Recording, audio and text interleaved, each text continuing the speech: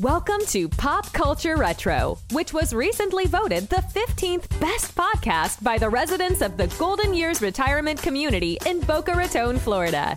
Each show, we'll revisit some of your favorite pop culture memories with insider and outsider perspectives. Now, please help me welcome your hosts, Ike Eisenmann and Jonathan Rosen. Hello, and welcome to another edition of Pop Culture Retro. I'm one of your hosts, Jonathan Rosen, along with Ike Eisenmann, and today we are thrilled to welcome a Hollywood producer, historian, and award-winning author who has written such books as Dishing Hollywood, Hollywood Haunted, and her latest, Top of the Mountain, The Beatles at Shea Stadium, 1965.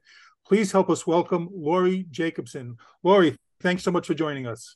The screams of the crowd. Yes. So great to be with you. But we're screaming. So to start with, I read that you grew up in a creative family. Your mom was a painter. How about your dad? Was he very much into the arts as well? No, not really. He was a sportsman, I would say. An athlete, a great athlete, my dad. Actually, he and especially baseball. I'm from St. Louis, and he wanted to be on the Cardinals so badly, and he actually did get a contract. And the next day, he got his draft notice. So I know that was the end of that, which was too bad. But he was that close. Really? So your mom kind of steered you into the arts? She gave my brother and me just a fabulous introduction to the arts. I think I knew who the French Impressionists were before Dad taught us about the Three Stooges. And my parents both loved movies. Mm-hmm. So, we often went to the movies together as a family, and there were cast albums being played on Sundays. And so I was aware of entertainment on a lot of different levels because of their love of it. Sounds like my house. We grew up with a lot of musicals all the time in the house. Dad did that. So, but I also read that books were important to you. So what were some of your favorites? Of my books? Of books? No, of books in general, when growing up. Wow. Whoa. Well, I really still love Charles Dickens. I read a lot. My parents had a really nice library, and I loved English class at school. And Dickens, I love the way he introduces you to a lot of characters and then brings them all together for the big event, which is kind of what I did in Top of the Mountain. And I'm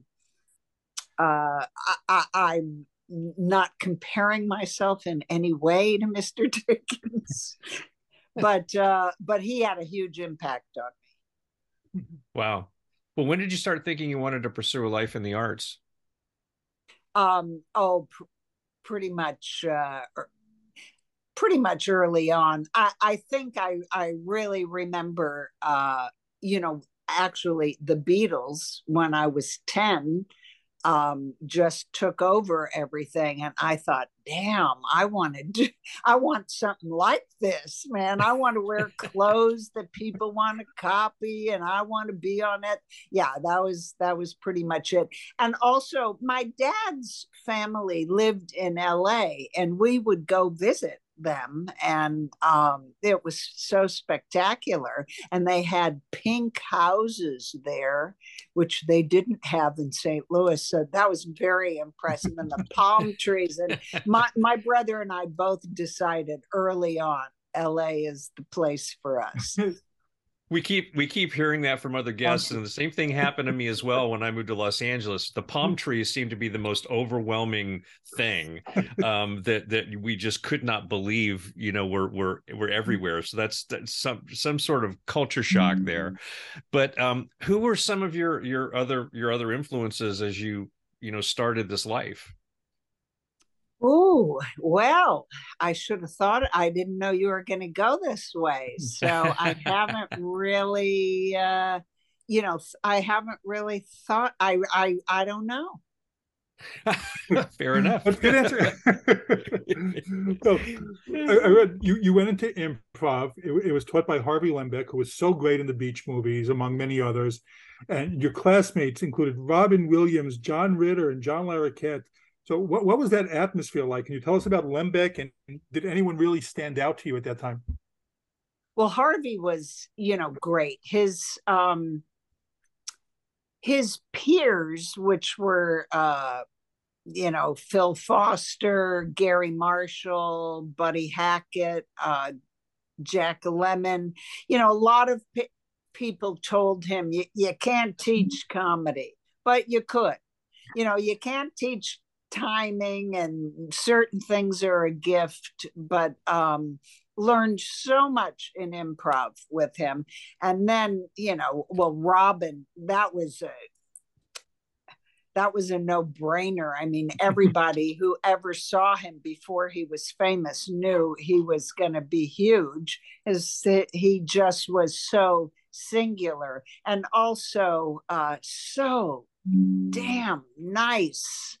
Just a really great human being, really a sweet guy. So was Ritter. Ritter was really sweet. And I never saw Ritter be as funny on television as he was in class. Really? When he and Robin got on stage together, it was a whole different John Ritter than you saw on Three's Company. And then they both surprised me when they went on to some incredible dramatic work. I think it was Edmund Gwynn on his deathbed said, "Dying is easy, comedy is hard."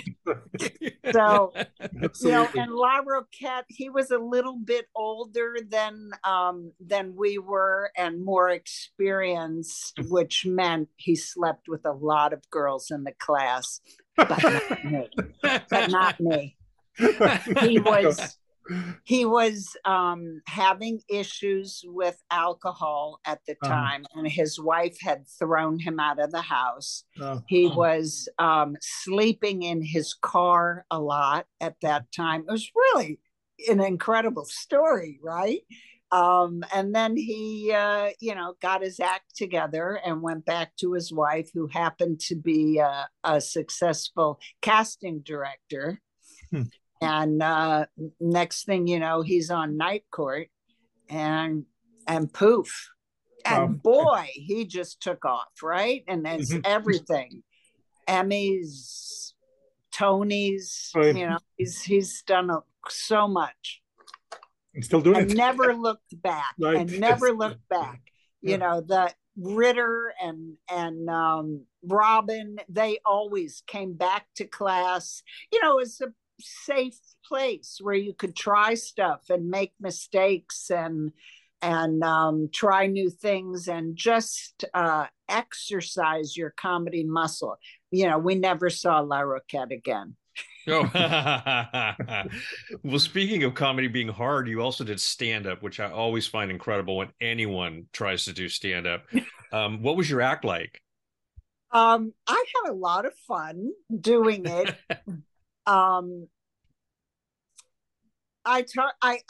It was like when punk was taking off. I talked about the Beatles. I talked about the Sex Pistols. And just the different generation that we were moving into.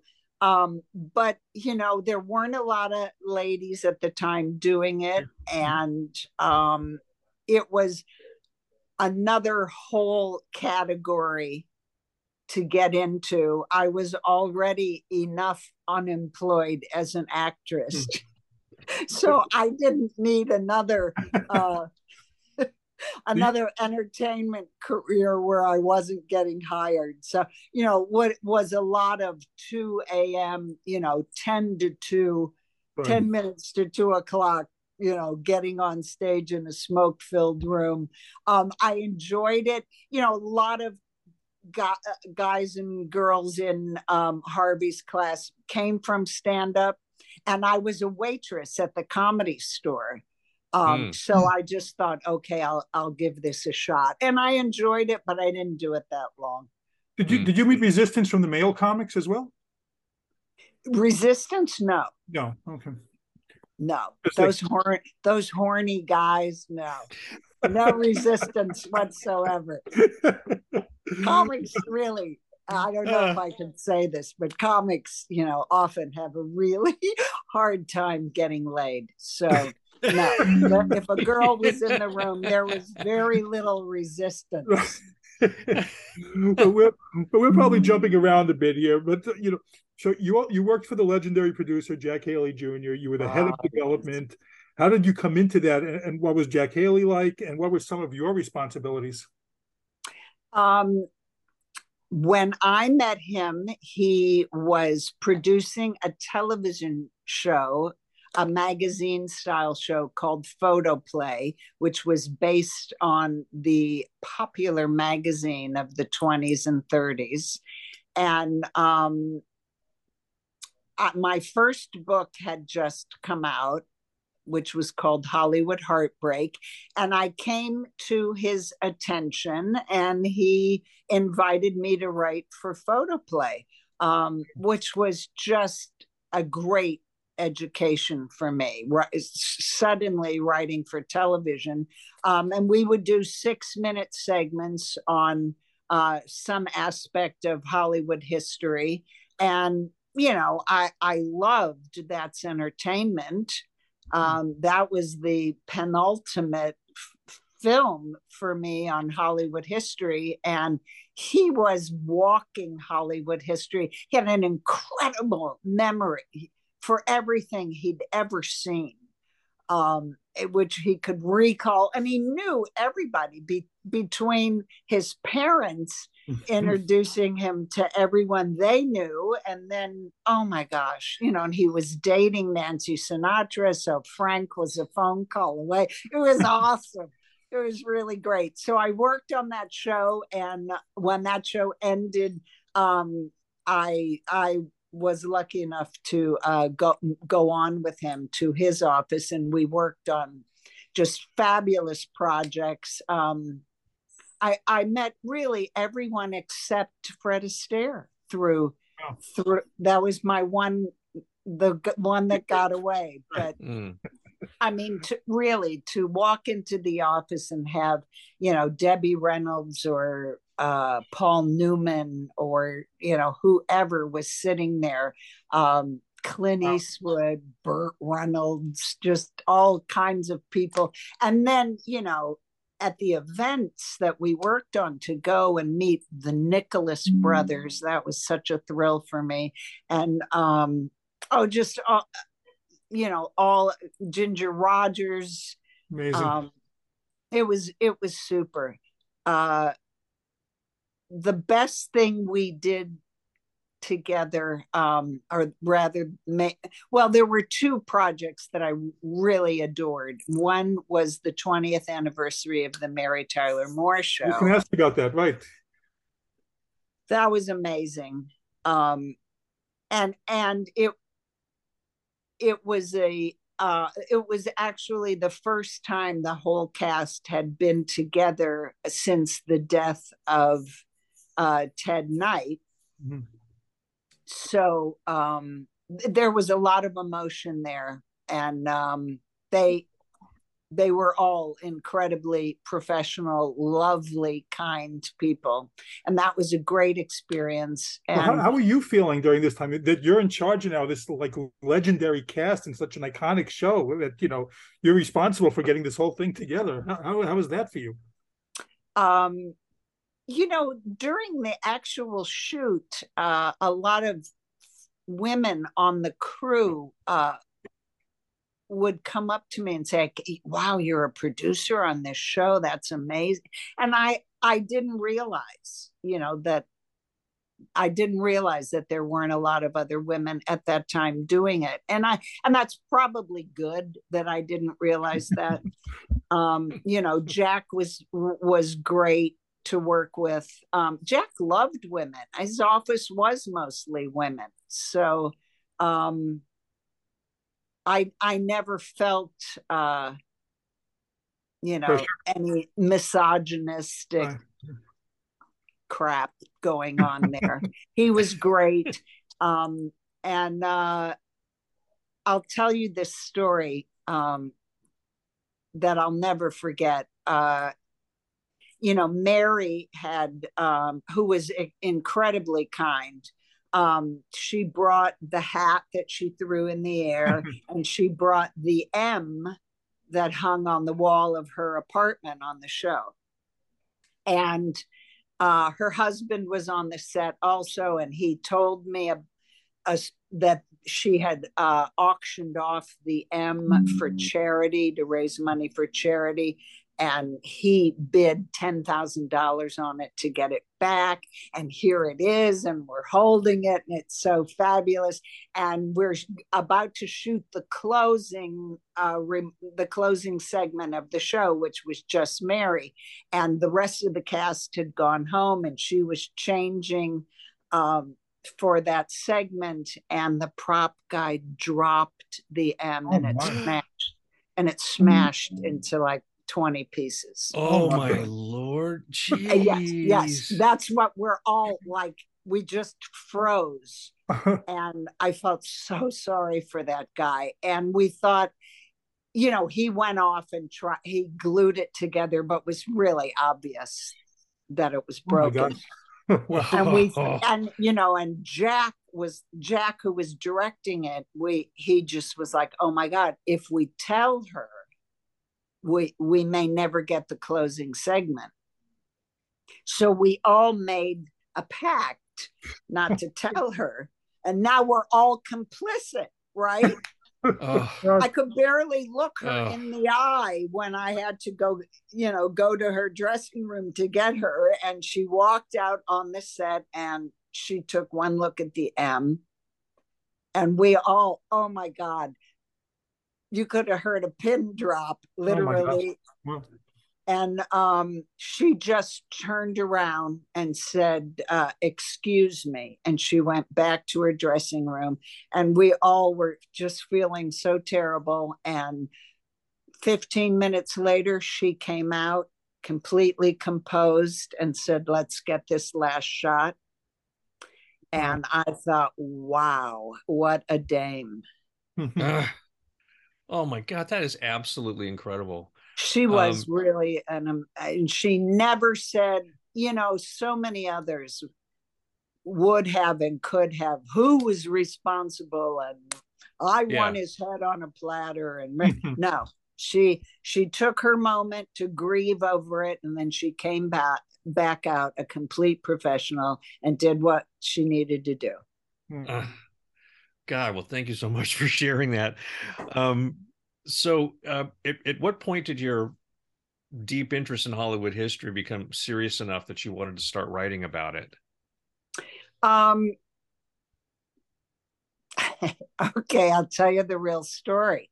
Well, of course, I love Hollywood history. It's what made me want to move to LA in the first place. And, back in when I was growing up, we didn't have cable and 100 different channels. There was the Late Show, and then the Late Late Show, and all they showed was Cagney and Harlow and Judy Garland and Hepburn and Tracy, and I knew who all those people were and loved them. And so when I got to LA in the 70s, it wasn't really that long ago. I mean, Betty Davis is still walking around, and you could see some of these big stars. And Schwab's drugstore was still there, and I would go there, and Shelley Winters was there, and people I recognized from 77 Sunset Strip, and so it was very exciting. And then the waiters and waitresses and the maitre d's, they were all the same people that had waited on these people. And back in the day, people held their jobs for 40 years, and as the guards at the studio gate, and they were all very willing to tell their stories, so you'd be at Musso's, and they'd say, that's Chaplin's favorite booth. What? It was like, whoa. So that was really thrilling. So I would get these stories and I would repeat them at parties with my friends, and everybody was like, really? Whoa. And pretty soon I could tell the difference between what was studio publicity and what was really happening there, and how things were covered up and names were changed. And and that's when and also people, there was such tragedy amongst the success, and you couldn't make up stuff better than what was happening in real life, these cliffhanger stories. And so that's I started writing all this stuff down, and eventually my notes grew. People kept saying, you need to write a book, so I did. Well, let's talk about your book. So now let's so you cover some fascinating material throughout all of them. Some I read, some I glanced through this past couple of weeks. So I love Hollywood history as well. And your first book, Hollywood Heartbreak, talked about the deaths of many celebrities, including you have about Alfalfa, F. Scott Fitzgerald, John Belushi, etc. But among the stories in there, you also have, Peg Entwhistle, William Desmond Taylor, and Thelma Todd. Would like to ask a little bit about them. Entwhistle is a little bit more famous, but William Desmond Taylor and Thelma Todd aren't as commonly known, and all of their deaths are kind of shrouded in mystery. So being a Hollywood historian, can you tell us about them, and for those who don't know about their deaths and what you learned about them? Sure. William Desmond Taylor was a top director in the 20s. He directed the big stars, Mary Pickford, and a lovely little ingenue named Mary Miles Minter. So, cut to the chase, William Desmond Taylor is found shot to death in his Tony apartment on Alvarado, which was a very hot neighborhood at the time. And by the time the police are called, and this is still true today, the police are the last people that you call. The first people that you call are the studio or today the Star's representatives. And by the time the cops got to William Desmond Taylor's house, it was loaded with people who were carrying out, this was during Prohibition, so they're carrying out the illegal booze. Oh my gosh. They are burning letters and things and papers in the fireplace.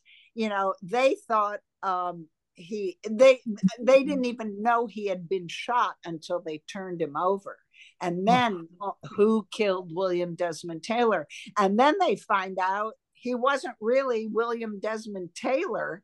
He was William Dean Tanner, who had abandoned a wife and child in New York and made his way across the country, changed his name, had this fabulous career. He had started as an actor, and the wife he dumped in New York saw him on the screen and followed him out there and found him. And then they find checks that were being written monthly to this daughter. Well, nobody knew this. Nobody knew this about him. He was a highly respected director at Paramount.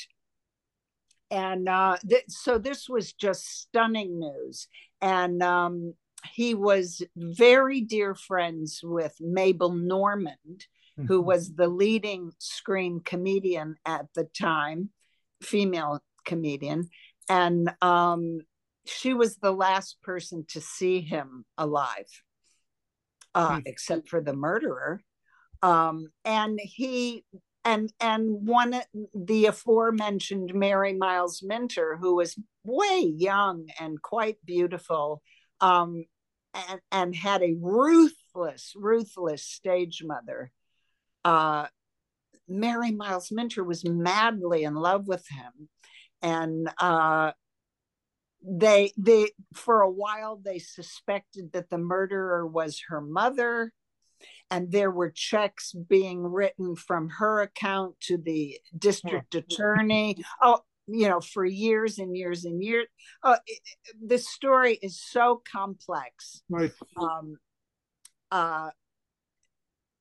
And they're still not really sure who did it. It really looked like Mary Miles Minter's mother did it, and that's what I believed when I wrote the book.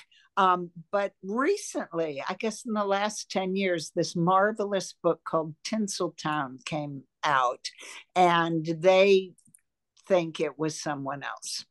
And they had a really strong argument.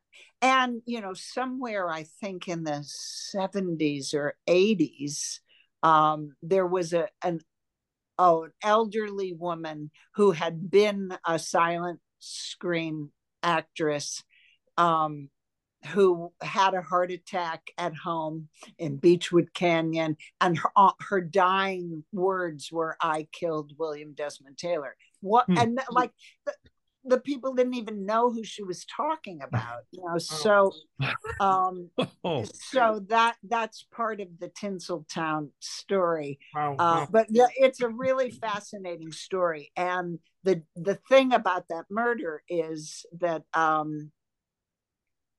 the Fatty Arbuckle scandal was around the same time, and then the death of this gorgeous actor named Wallace Reed. They were all Paramount celebrities. They all Wallace Reed died from drugs, but the drugs had been given to him. He was traveling to a location by train and with the cast and crew of this film, and the train wrecked and he was terribly injured, but there they were at the location, and gee, we only need to be here for 3 weeks, so we'll just give him a lot of morphine to get through the shoot. And then he came home and he couldn't get off of it, and it was the first time that drug addiction was looked at as an illness, when he was wildly popular. And when people heard the story that it wasn't by choice that he entered into a drug life, that it was foisted upon him, and no one helped him. I mean, they just kept him on a treadmill of films while he was physically wasting away, and you could see it. And then he collapsed on the set, and they actually propped him up to get that last shot before they took him away to the sanitarium. When all of this became public, and his wife went to Washington, D.C. and spoke to Congress about, that's another. I mean, like I said, you can't make up stuff better than this. So Paramount was really in trouble. They almost went under with all of these scandals. And the Midwest, of course, freaked out, and all these religious groups, boycotted all these people's films. It ruined Mabel Normand's career, even though she had nothing to do with any of it. It was just really an amazing time. Really. And then you asked about Thelma Todd. who was an adorable beauty contest winner and a wonderful comedian. And she worked with the great, great comics of her day, including the Marx Brothers and Harold Lloyd and all kinds of wonderful people. And she had her own series of short comedies. She was with Hal Roach, who did short comedies, Laurel and Hardy, the Little Rascals, and Thelma had her own series. And but Thelma was a really bad shopper when it came to men. She married a guy who was kind of a low-level mobster. And when she got rid of him, she was living with a director named Roland West out on Pacific Coast Highway. And they were on the outs, and she attended a party in her honor at the Trocadero one night. And basically he said, "You're home at 2:00 or don't come home." And she strolled in around 4 and was locked out. And a lot of people heard her pounding on the door, and there were kick marks, and he wasn't letting her in. So she walked up the hill to where she parked her beautiful Phaeton convertible. And she probably said, "The hell with you, I'm going to another party. You won't let me in, I'm out of here." So she goes up to her car, and I think he followed her there. And she was drunk, and she started the car, and he closed the garage. "You're not going anywhere." And if you have to remember that the garages were only big enough to hold the car, a very small area. And we didn't have smog control then, so it probably took 3 minutes before she was unconscious, and 10 minutes before she was dead. And he opens the garage, and oh no. So he closes the garage and goes back home and fakes everything. And they had a nightclub up above. They had a restaurant in the building that they owned on Pacific Coast Highway, and she was opening a nightclub on the top floor. And rumors had it that a gangster wanted in on the money she was making, and that she had said no, and you don't say no to the mob. And everyone thought that her, so there were wild rumors about how she really, really died. And nobody knew until years and years later, when Roland West died, and he confessed on his deathbed to a friend, and that friend never told until he died, and then he confessed it. And because Roland West was in a fraud scheme with Joe Skank, who was head of 20th Century Fox. And again, you can't make this stuff up. I love hearing this. Skank said, "I'll protect you if you don't testify against me," and the fraud scheme.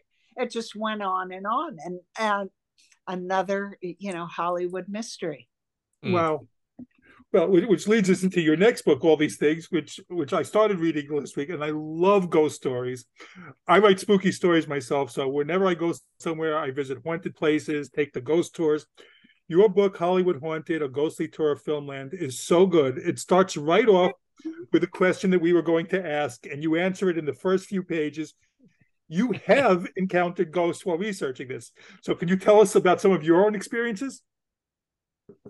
Sure. Well, that's what started me on the book. I was in a historical society, and we were going to give a tour of Hollywood's grand movie palaces on Hollywood Boulevard. So, of course, Grauman's Chinese Theater was amongst those. And I went there early one morning, like at 8 a.m. with 5 other historians, maybe 4, I can't remember. But this employee was giving us a tour of the theater. And really, we were there to see where we were going to place our guides and what we were going to say about the theater. And she was telling us really cool stuff about the theater, like Sid Grauman.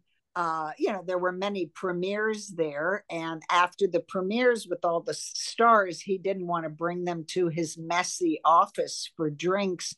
So he actually had this little cocktail area built inside a wall. So you pushed a button and the wall opened, and there, and he would, after everybody left the theater, he would entertain the celebrities in there, which had been sealed up, but like, ooh, we were getting all these great stories.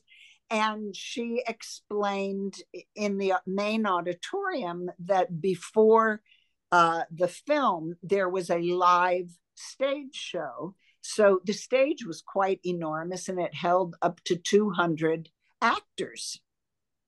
And she said, now the movie screen is much larger than it was back in those days. Would any of you like to go behind the movie screen? And I was the only one that wanted to. I was like, when am I going to get this opportunity again?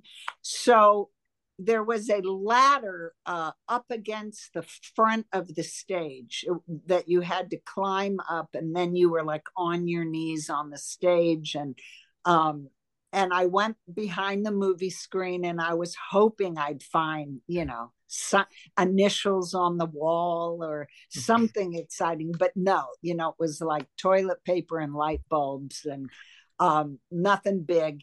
And I came back to the stage, and I climbed down that awkward ladder, and I walked back to them in the middle of the auditorium, and out of nowhere, the guide says, "This place is so haunted." And nobody said anything, but we were all compelled to look back at the stage where I had been standing. And there was a ceiling to floor velvet drape, and someone unseen who was standing on the stage had grasped the drape, and we could see the handprints, and that section only was lifted up off the ground and was shaking very angrily. And, it wasn't blowing in the wind. There were no doors or windows back there, and nobody else was in the theater. And I was scared, and we all left very, very quickly. The anger was so intense. And she told us that there had been an employee in the theater whose name was Fritz, and he had taken his life in the theater behind the movie screen. Oh. He hanged himself back there. I know. And she didn't know when, but she said Fritz's spirit was all around the theater, and that in that little hidden cocktail area room, they often heard the buzzer being pressed from inside, and it was sealed off, so nobody could get in there. What the women employees said, they all felt like somebody was spying on them in their locker room. And when you choose a public area to kill yourself, it's your spot. It had some kind of significance for you. And the anger, I think he let me know that he did not like me going back to his spot. That's what I was going to say. He didn't want you back there. No, he didn't. Oh, my I was God. not about to argue with him either. Oh, man, I don't blame you. Well, any other like frightening experiences like that while you were working on this? Well, so that started me. I'd been collecting ghost stories, and there were always ghost stories attached to people who died before their time, whether it was an accident or an unsolved murder. And that ghosts stick around for, very human reasons. If they were murdered and it was never solved, they want justice or they want revenge, and it all started to make a lot of sense to me. So I grabbed a couple of psychics and some parapsychologists, and off we went to many of these places I had kept notes on. And then all of Hollywood just opened up, the Hollywood Athletic Club, and people called us. I mean, I saw the most horrible hotels and the most divine homes in Bel Air. It just ran the gamut. And yes, I never saw a ghost, but I experienced, noises and coins falling from the ceiling, and smells, really old fashioned perfumes, heavy flowery perfumes, alarms going off, also really putrid smells that could come and go in 5 seconds. When we'd ask for proof that you were there, boom, putrid smells, and then gone, immediately gone. No windows, no doors, no ventilation. So and then I learned to walk through areas more slowly, that I could feel. I felt pressure when a spirit was present. Like I was submerged a little bit, and and cold spots and things like that. But if you're walking at your usual pace, you don't really notice. But in these places where I was, so then it became apparent to me that I could walk into a room and, whoa, what's in here? I immediately felt that feeling. So it's kind of fun.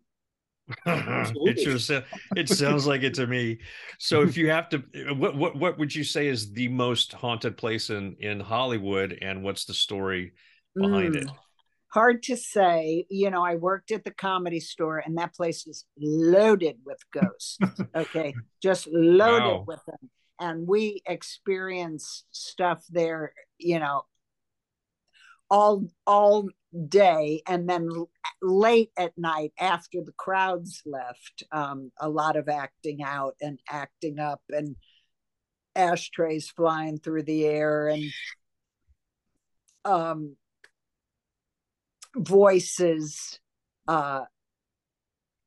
old-timey voices with, using old expressions. That guy two-timed me, he's such a heel, whoa. And other people saw like gangstery type people. When a club is that popular, the mob wants a piece of it, so we think people got hurt there. And also, the Hollywood Palace, people return to a place that they loved too. So we would see people in, their employees saw people in tuxedos and old clothes. And when the balcony was closed, they would hear voices up there and sometimes see older couples sitting there. And I think, people return to places that meant a lot to them, or where they had the best time of their life.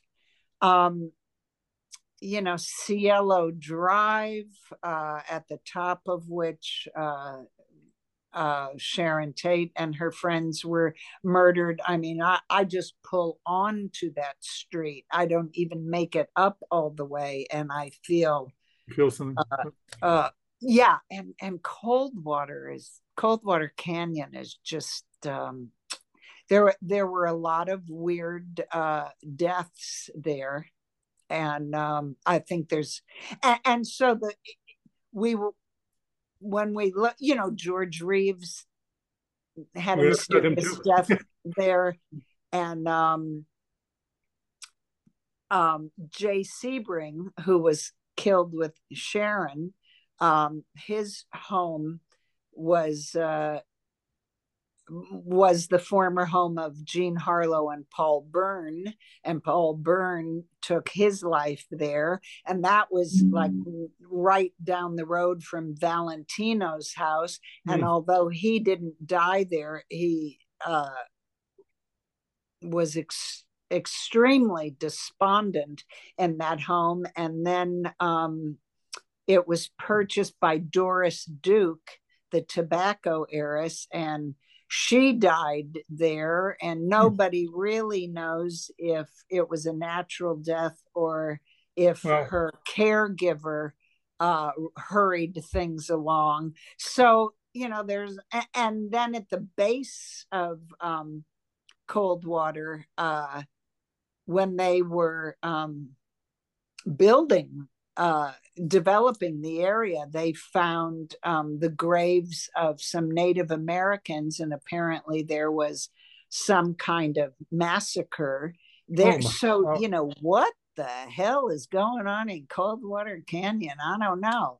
Monty Clift had that horrible car accident there. There's a lot of weird stuff in Coldwater. So it begs the question, which came first? Was that energy always there and it attracted some very negative things, or did that energy come from the negative things that happened there? I'm glad I didn't know about this, because I would have avoided driving Coldwater Canyon the thousands of times I did when I lived in LA. That's amazing. Well, the property prices just plummeted. Maybe not. Maybe the opposite, actually. So, but your next book, which I was looking through in anticipation of you coming on, the Dishing Hollywood, the real scoop behind Tinseltown's most notorious scandals. Each story is accompanied by a recipe. So before we get into some of the stories, what made you decide to do it that way? Well, I had some new information about some of the people that I had already written about, and I was looking for a new format to write about them again. And there were some people that I hadn't written about before that I really want, and that were maligned in many other books. And I wanted to set the record straight for them. And so, and some of them were around food, and, like Mama Cass was one of the people that I wrote about. And like, there was no damn ham sandwich. That was just a horribly rude remark made by some jerk doctor, and she died of something we didn't know about then called sleep apnea. She had a sleep apnea induced heart attack, and it wasn't because she was eating in bed and stuffing her face. And she was the loveliest person and much beloved, not only in her own community, but she had millions of fans, and I just couldn't let stuff like that stand. So there were a few other people in the book. Poor Lupe Velez, did not die, as Kenneth Anger said, face down in the toilet, vomiting from an overdose of pills. No, she that and that is her legacy, and she was also a very, very popular comedian in her day, a beautiful lady, with some great lovers. Ooh. I was reading that in your book. That girl got around. So, there were stories I had to correct. And, Kenneth Anger had said she was eating this big Mexican meal and it didn't mix with the pills that she took. And that's why she was rushing to the bathroom to throw up and tripped and fell into the, so there were food involved in many of these stories. So I thought, well, that's the way to go. With the recipes. Well, you just mentioned George Reeves. I mean, that his but his thing is death is still suspect, that they still don't know for sure what happened. So what can you tell us about him? Murder. You do think it's murder? Red rum. Yes. Yes, and I was really fortunate. My friend, Catherine Lee Scott from Dark Shadows, got me into his house not that long ago, as I'd always, the people that live there said, they're just besieged with fans. They look up and someone's standing in the window. Can we come in? And they don't want to disrespect George Reeves in that way, which I found really charming and an anomaly in today's Hollywood, where other people would be selling tickets. And he did haunt that house for quite some time, but I went with a parapsychologist and we felt absolutely nothing. And I feel like he's gone now. But the autopsy alone tells the story. He was shot in the head and the gun was a minimum of 12 inches away. And at an angle like this, so who kills themselves like that? But if you're struggling with someone who has a gun, that's the position you're in. So he was just about to get married and he had a lot of things on his agenda that he was looking forward to. And, he was not depressed. So, he slept with a lot of ladies and, there were some cuckolded husbands that may have been responsible. That has never been solved. And, when, somebody fooled with his car weeks before, cut the brakes, his dog was stolen, that he and the lady he was, the married woman he was having an affair with were getting a lot of phone calls where when you answered, they hung up, like they're checking on when you're home and when you're not. So it was very suspicious. So what I have learned from all of these stories is that when a crime in Hollywood or Beverly Hills is unsolved, it's because somebody paid a lot of money to keep it that way. Sure. Especially when you have so many clues pointing to the fact that it was clearly murder. Wow. Well, if we could talk about the Black Dahlia case and Elizabeth Short, this is still one of Hollywood's most infamous murders, and she's in the book. But what are some of the latest findings on her? Okay, well, not many people agree with me, but and they think poor Elizabeth Short, and of course, her death was absolutely horrific. But I befriended a woman, and she and I are quite convinced that it was her father who killed Elizabeth Short. And they were both from the same area in Massachusetts.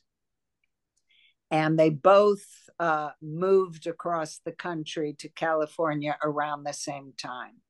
And my friend said that wherever they stopped along the way, a woman was murdered.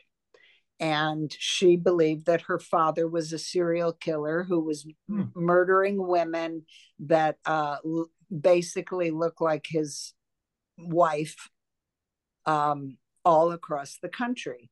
And she was often used when the father got to California. He was a low-level runner for the mob. When gambling boats were still existed 7 miles off Long Beach harbor. If you were 7 miles out, you could gamble, and then somebody had to take that money to the right people. So her father ran errands like that for the mob. And he often used his daughter to attract women. A man with a little girl walking on the beach, you tend to trust. And she said then Daddy and the woman would walk away, and only Daddy would come back. And she told me that, Elizabeth Short and her father ran a pedophile ring together in Hollywood on Hawthorne Avenue, just off La Brea. And they used her and her sister, and I don't know who else. She only remembered what happened to her with her Aunt Betty. And she said she was there, and a policeman came to the door, and she thought, at last I'm going to be saved. And then he had sex with her and Aunt Betty. It was a pretty graphic and horrible story. So Aunt Betty ends up pregnant. I'm not sure. Nobody's sure by whom. Could have been any number of people. And she shows up at my friend's house seeking help from her father, and her mother went ballistic. At this point, Betty was manic, and the wife comes home and finds Betty in the bathtub of the house, and she's screaming at her husband, "Get your girl out of here." So he takes her to the garage where, long story short, he murders her, and in front of his daughter, who had a very graphic description of the murder, which is in the book. And then they spent the evening driving around trying to get rid of the body. And they tried several locations until he ended up on the field where she was found. And, he, as he's slicing and dicing, while this poor child is looking on, he's telling her, if you tell anyone, the same thing will happen to you. And already horrific things had happened to her. So she, and then she goes to school, and the next day, I can't even imagine. So I always forget his name. Who's the brilliant author who wrote Severed? He's very dark. If I turn around, I could look at his book, but he felt his mother, his mother was murdered when he was 10. And he wrote about the Black Dahlia.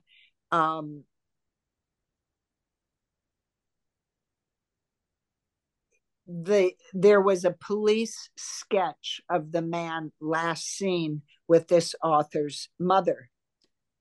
Red hair, just like all of this guy's victims. And so they're doing a story on it years and years later. in the LA Weekly, and my friend Jan is walking down the street and sees the LA Weekly and sees a sketch of her dad. Oh. What's Dad doing on the LA? And it's, the man last seen with this author's dead mother. And I have the sketch in the book, and I have George Knowlton's picture in the book, and it's clearly the same man. So and John Gilmore. but she wrote to that author, and he told her no way, but way. And Jan was also contacted by retired LA cops who the Black Dahlia was unsolved for decades, and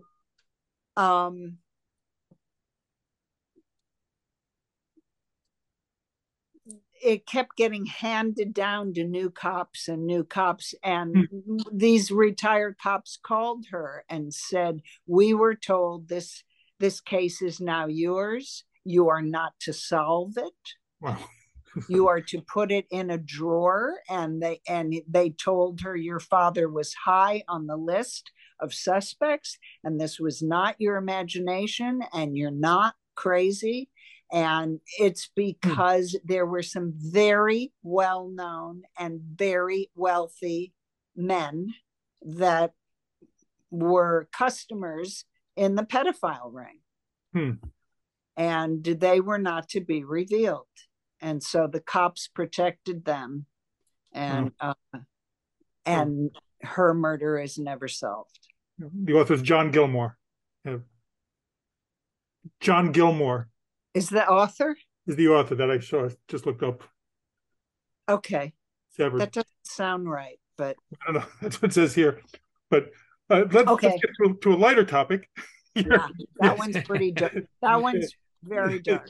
Well, you're married to John Provost, who played Timmy on Lassie. Oh boy, big switch. Here. First of all, how did you two meet?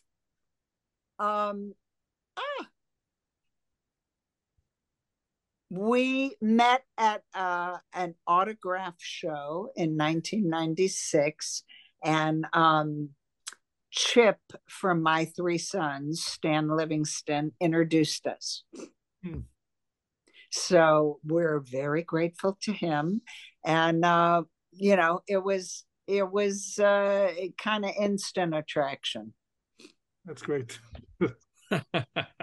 Listen, and you both collaborated on his life story called Timmy's in the Well. Now, myself, as someone who grew up in the public eye, and I had my own memoir being shopped, it was fascinating for me to go over my own life and career in that way. What was it like for you and John to go back and revisit his time in the industry? Really fascinating. And, he could only look at his time in the industry through a child's eyes. Well, my gosh, I'm so glad to hear you say that, because that was the perspective I took when I wrote my story. I said, I was a child, I experienced this as a child, and I want to relate it as a child so people can understand what it's like to be a child in the industry. So anyway, yes. Sorry, I didn't mean to interrupt you, but no, not at all. Go ahead. No, go ahead. But yeah. When I interviewed a lot of the adults in his life, he got a whole other story about it. And there were other layers going on that he knew nothing about, of course, and was really stunned. And also within his own family, the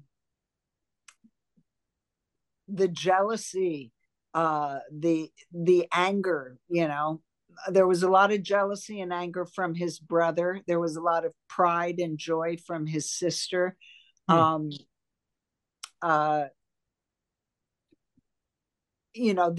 mother made a choice of where she wanted to be, on the set with John, in Japan with John.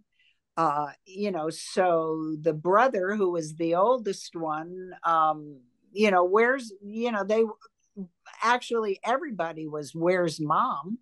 And some older woman is brought in to, greet them after school and make dinner. And, and they're gone for weeks or months, or, they lived in Pasadena and Pomona. So John and his mom stayed in Hollywood during the week and only came home on weekends. And until they all moved to Beverly Hills. And, so there was a lot of, at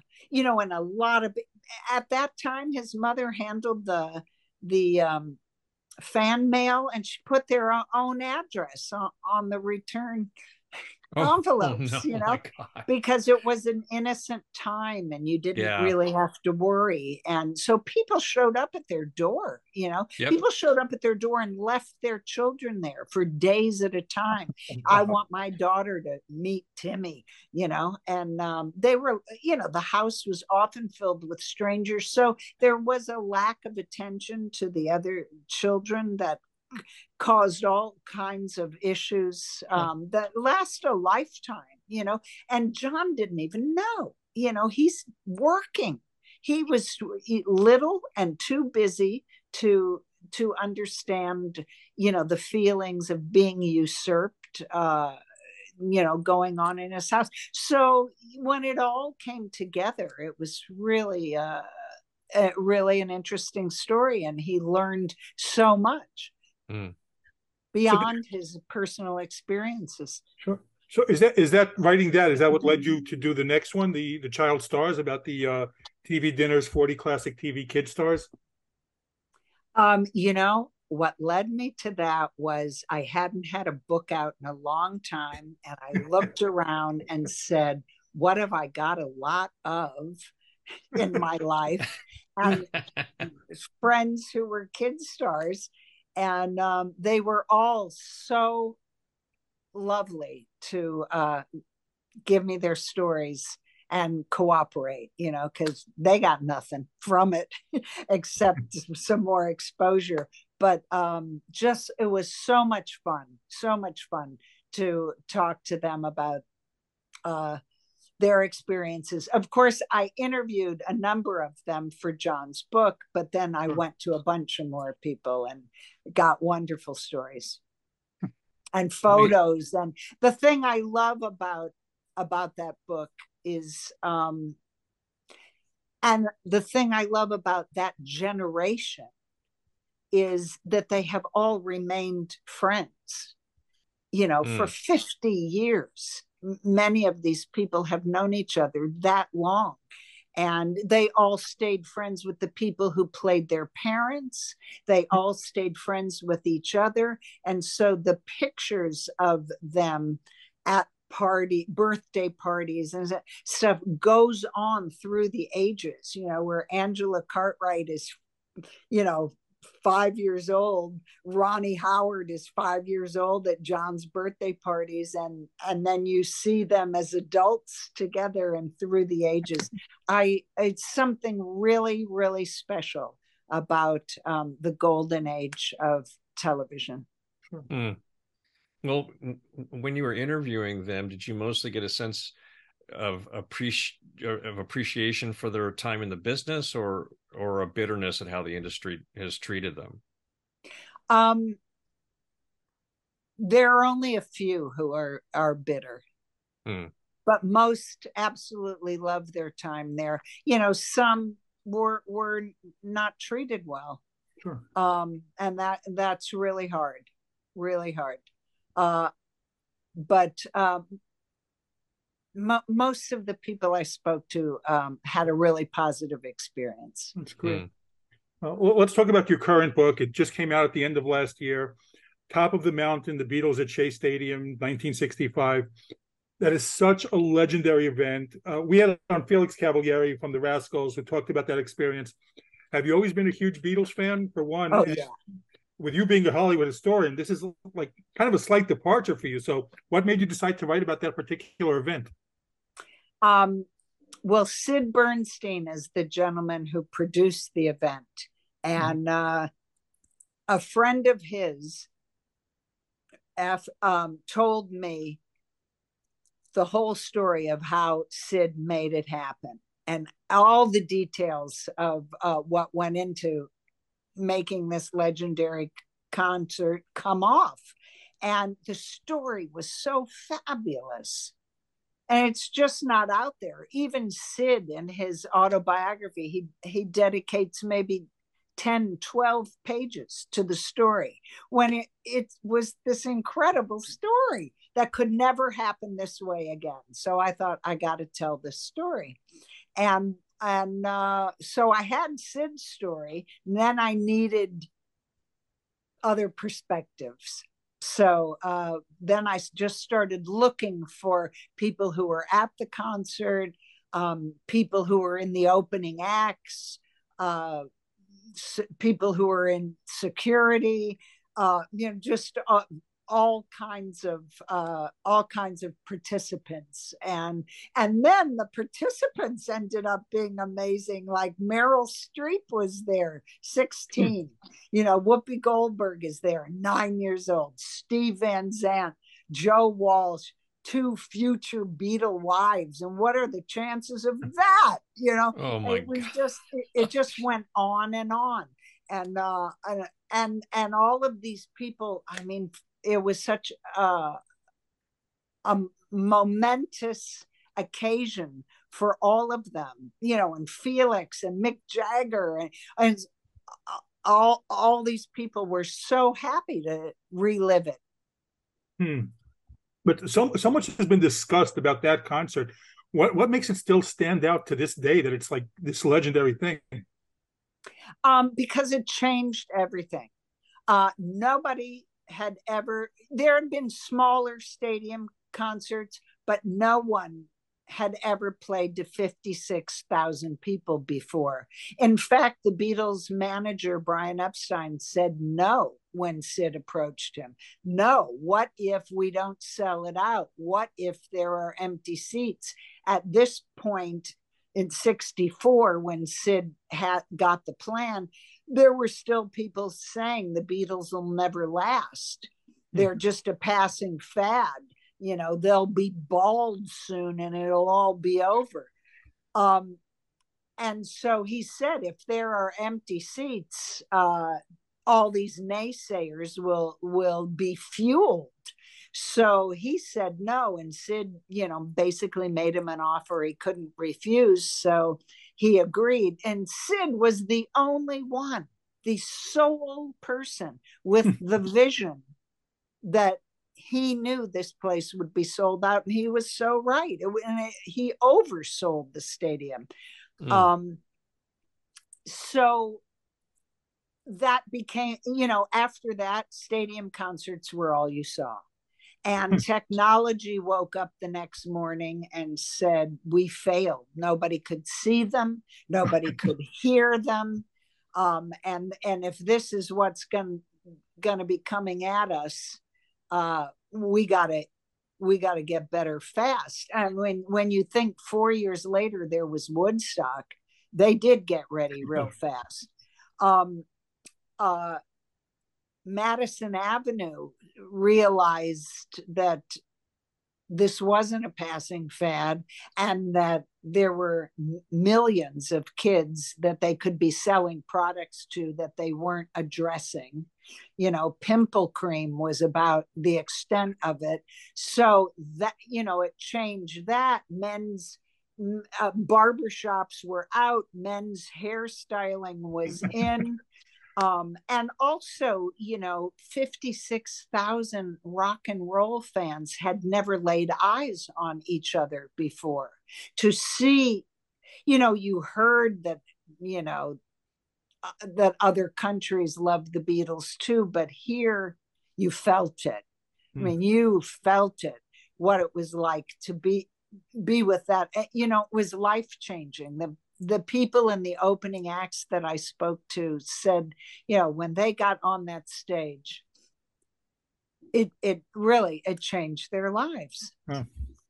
I was reading it, and it's just like you said, you have so much material in there. I mean, just incredibly fascinating. How long did it take you to research this and complete the book? I worked on it really 7 years. I mean, there were times where I laid it down, and then came back to it. But I was tracking people all that time and interviewing people, and then finding amazing photos. One of the people that was in one of the opening acts, she said, well, my dad came with me that night and he took 80 color slides. Oh. And we looked at them color. And we looked Wow. at them once and we put them in the drawer, and they're still in the drawer. Would you like them? Yeah, that would be great. And there were other people like that sneaked. One guy sneaked onto the field, took 60 photos from the edge of the stage, one of which is the cover of the book. Another gentleman sneaked into the bowels of the stadium, and when he found an unlocked door and he opened it, he was in their dressing room. Oh my God. And he thought, well, I can't close the door now. And there were like 5 other people in there, so he just slipped in and snap, so it was amazing to suddenly, it was just, I got all these personal stories and and DJs, and it was, and then to be able to say I have a couple of 100 photos that nobody has ever seen. Right. I was amazed. How could that happen? Hasn't everything been said? That's incredible. But no, it hadn't been. And I learned so much about them. And yeah, well, that was really, I just loved the experience. Well, and it was so unexpected. Well, in speaking to people about it, was it one of those things where you ended up finding a couple 100,000 people all claiming to be there that night? Well, I didn't speak to that many, but no, and many people had pictures. Some were just wonderful Instamatic shots from way up, but it was a great perspective, so you could see what they saw, little ants on a tiny stage, and there was a documentary shot that night, and some of them show up in the documentary in the crowd. So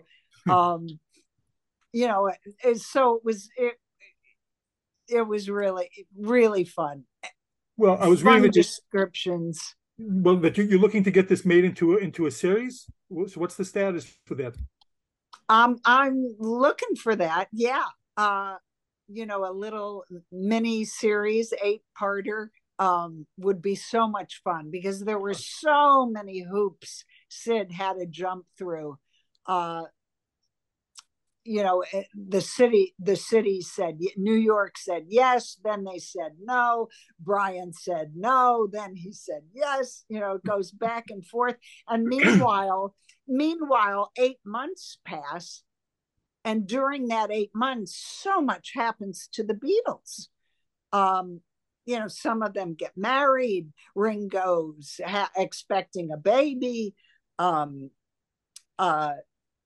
a friend, a casual acquaintance of George and John's, doses them with LSD when they don't know it, and their wives. And it was so early on that George had never even heard of LSD, and John was absolutely furious. So, and from that, they obviously lived through the experience, and they said that they could not even relate to Ringo and Paul after that, and urged them to take LSD themselves, and Ringo was like, sure, I'll take it. But Paul was like, no, I don't know about that. And he waited months. And so, the split is happening. The 3 against 1 that we saw so much later. When the other 3 wanted to go with Alan Klein, and Paul stayed with his father-in-law for management after Brian Epstein died. So I could actually, and George and John were best friends.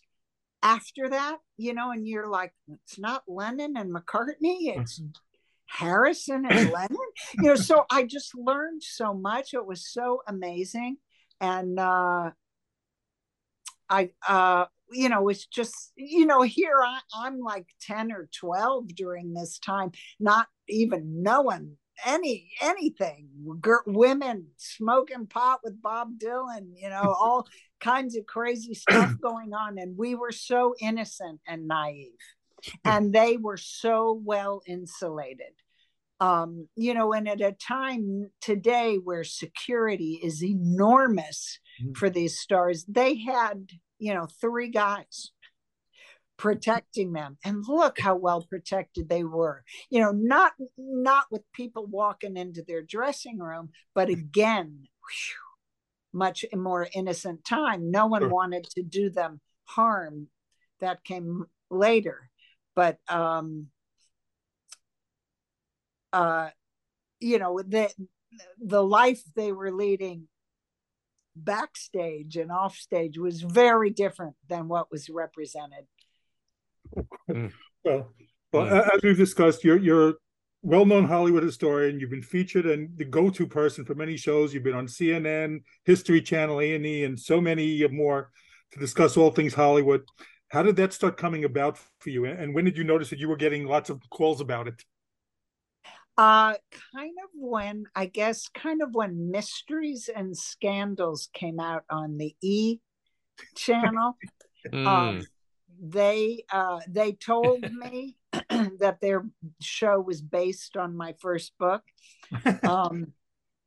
And they did cover almost everyone in my first book. So they always had me on a lot. And there weren't a lot of women historians at that time. So it was a break for me because they wanted to break up all the talking heads of men and male authors with a female. So I got invited a lot of places. That's great. Well, we know you got to be busy as ever. We have to ask, what are you working on next? Well, I have been working on this. There's 2 things. One, because you're a fan of Hollywood Haunted, I finally got the rights back to that book. And there were at least half a dozen chapters that were cut from the book before it was published. And it was only for size and money, not because they weren't good chapters. So I'm reissuing it within the next couple of months, Hollywood Haunted, the author's cut. Oh, awesome. And I'm putting back all those chapters that were cut and reworking the book a little bit. So that's been fun. And then, and I worked on that book with a wonderful historian named Mark Wanamaker, who has a world-class photo archive. And for decades, he and I have planned to do a book on the history of the Sunset Strip. We have decided we've both been so busy, and it's been such an enormous task to do that book, but this is the year. So that's our next project. Well, Laurie, we want to thank you so much for coming on. I mean, we have so many, we're only scratching the surface. So, I mean, you are welcome back anytime because we have so many things that we'd love to cover with you. But it's been a real pleasure to have you on here. I was excited about this all week about asking all these questions.